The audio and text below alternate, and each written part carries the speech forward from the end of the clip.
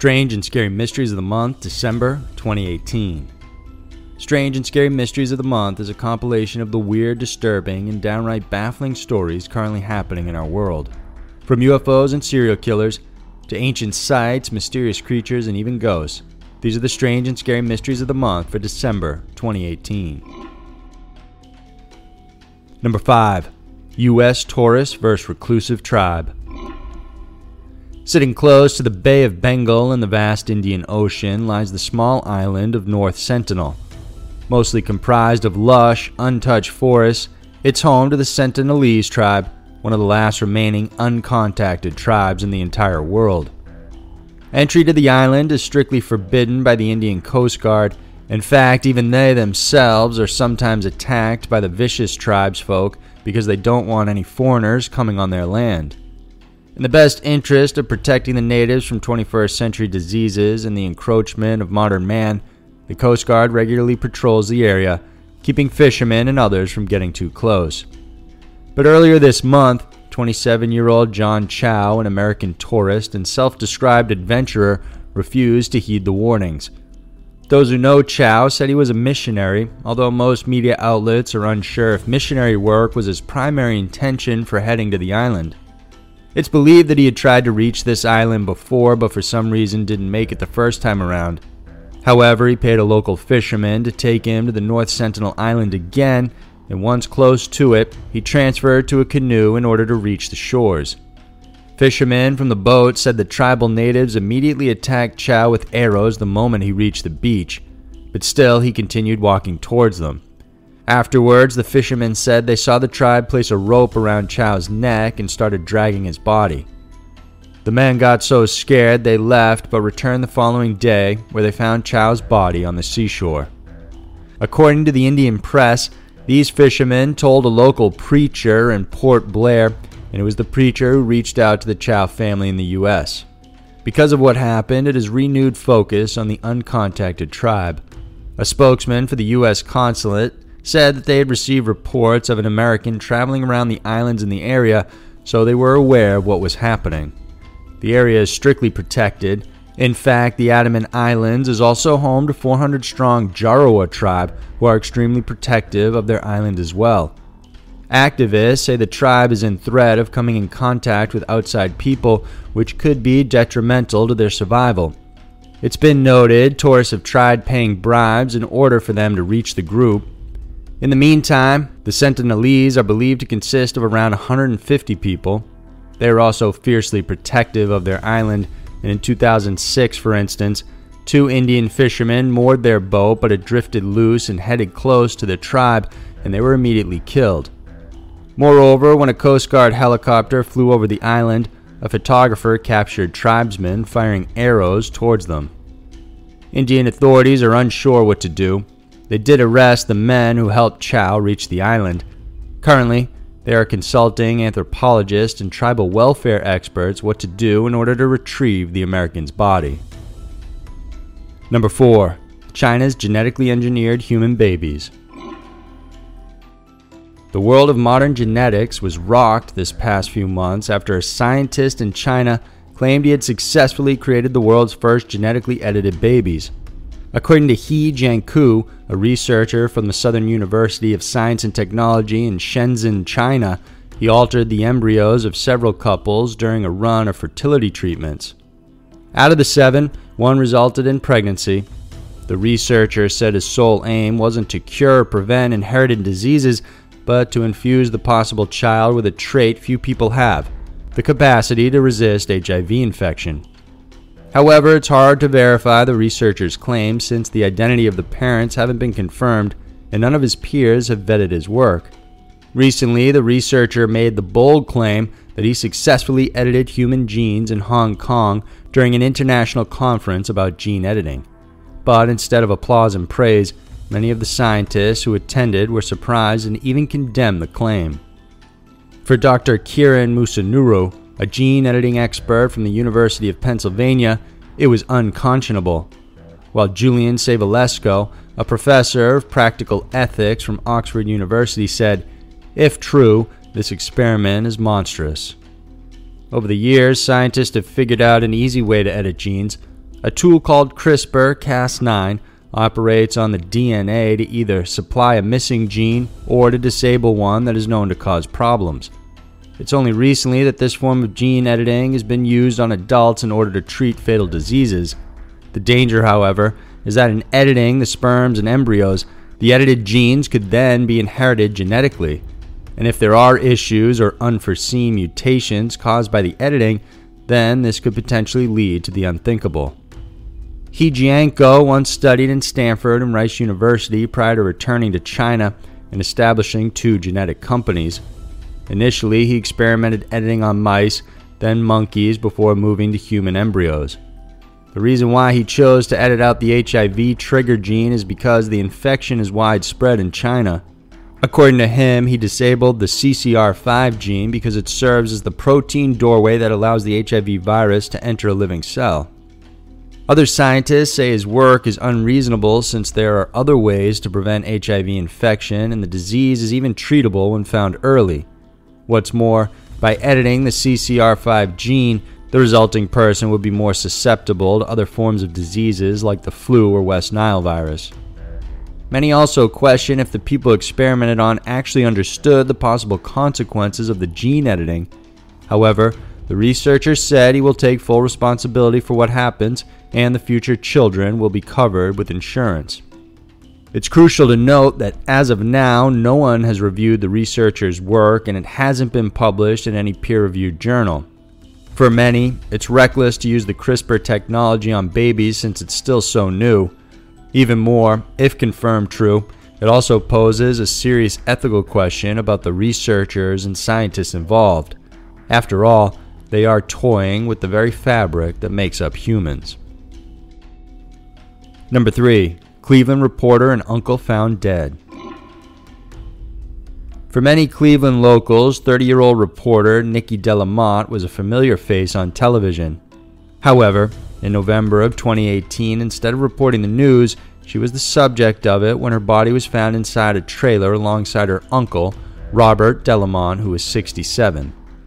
The two were found in Perrysburg Township in Ohio, approximately 10 miles southeast of Toledo, where she worked. Apparently, Nikki had recently reconnected with her father's brother after her maternal grandmother had died. She started meeting with him, and the two made plans to meet again at a bar on Sunday in order to watch football. According to her mother, Joanne, Nikki didn't even like football, but she still went because she wanted to bond with her uncle. But by Sunday night, her boyfriend called her mother and told her Nikki hadn't come home. Her mother also didn't get any reply from her, so she then reported her daughter missing. Joanne said she went to the trailer and saw her daughter's car with her cell phone and wallet inside. She knocked on the door and all the windows of the trailer, but still no one answered. She then asked for police, and when they arrived, they opened up the trailer. When they came out, they told Joanne that her daughter and brother-in-law were dead from gunshot wounds to their heads. The deaths are suspicious and being treated as homicides. Those who knew her say Nikki was a lovable and kind person. She was also praised for her work ethic, reporting and writing skills, and many were in disbelief after news of her death broke out. There are no named suspects so far, but police don't believe their deaths had anything to do with her job as a reporter. Number 2. Peru's ex-police chief arrested. Raul Becerra, a former national police chief in Peru, was arrested earlier last month when he was found inside a home raided by police as part of an alleged baby trafficking ring. He was arrested together with his partner in crime, Cynthia Tello. Becerra served on Peru's national police force in 2010, but it's believed his partner, Cynthia, is the head of the ring. She is also known as Caroline Preciado, a known model and events producer. His home, along with several others, has been on the police's radar for months. They are believed to be a part of a group of a dozen people, including a gynecologist and pediatrician, who take babies from poor women and sell them. Approximately 18 houses were raided, and over 100 police officers and prosecutors searched each home and were able to rescue a 5-month-old baby. Police said many hospital workers were involved in the operation. It was them that targeted poor mothers and convinced them that instead of getting an abortion, they should just accept money in exchange for the babies. Police also found out that the babies fetched up to 4,000 Peruvian soles, or approximately $1,200 USD. Meanwhile, some members of the organization took in and cared for the babies in different homes, while the leaders served as intermediaries for possible clients. It's still being investigated whether the babies were sold to foreign couples or an organ trafficking group instead. Becerra served as Peru's chief of police in 2010 and 2011, but retired after being accused of sexually harassing a subordinate. Number 1. Samuel Little. The name Samuel Little may not be a household fixture, but that could soon change because he could be one of the deadliest serial killers who ever lived. The 78-year-old was first arrested in 2012 in Kentucky and then extradited to California on a narcotics charge. When police entered his DNA in the database, it matched to 3 unsolved murders in the area going back as far as 1987. He was charged with 3 back-to-back life sentences for this, without any chance of parole in 2014. Shortly after he was arrested, Little became a focal point of investigation for various detectives since he was suspected of being involved in over 60 murders in different states. For a long time, Little kept mum on the murders, but later on started talking when a Texas officer approached him for a murder that occurred in Odessa in 1994. Little confessed to that crime in exchange for extradition to Texas, where he is currently imprisoned. It was here, one by one, that Little finally began confessing to his crimes, admitting involvement in dozens of murders.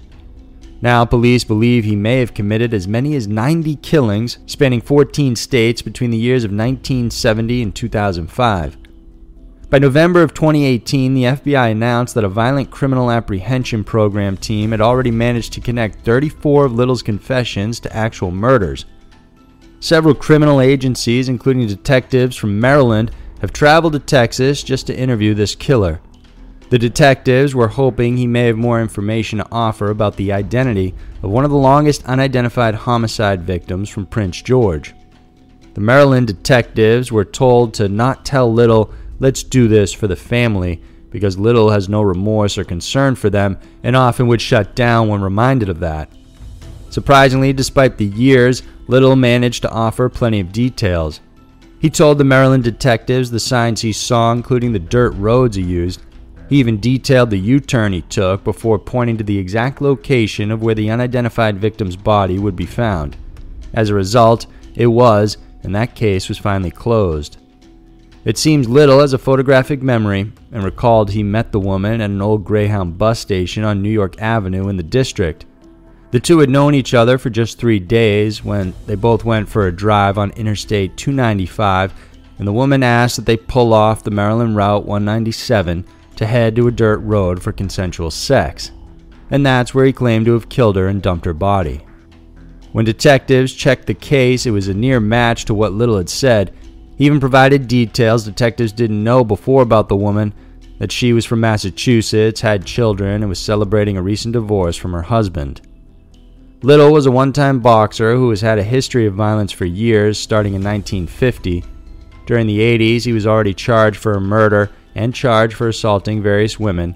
However, no strong evidence was ever brought up to link him to the specific crimes. It seems Little had a type of victim he targeted. These were often vulnerable and marginalized females who were tied to prostitution and drugs. Many of the bodies found were unidentified, and most of the crimes happened even before DNA collection became a standard practice. Texas Ranger James Holland has continued to speak with Little, hoping he will shed more information about other crimes police may not know about, or at least admit to several cold cases that may have been by his hand. If all 90 murders are tied to Little, then he will become the most prolific serial killer the United States has ever seen. So there were the strange and scary mysteries of the month for December 2018. Every day we encounter strange and mysterious stories that most of us don't know what to make of. These are just a handful, but there's still so much more to uncover. If you enjoy watching this video, then please subscribe to our channel and hit the notification bell. We have new videos every Wednesday and Saturday that we know you'll want to check out. Thanks for watching, and we'll see you soon.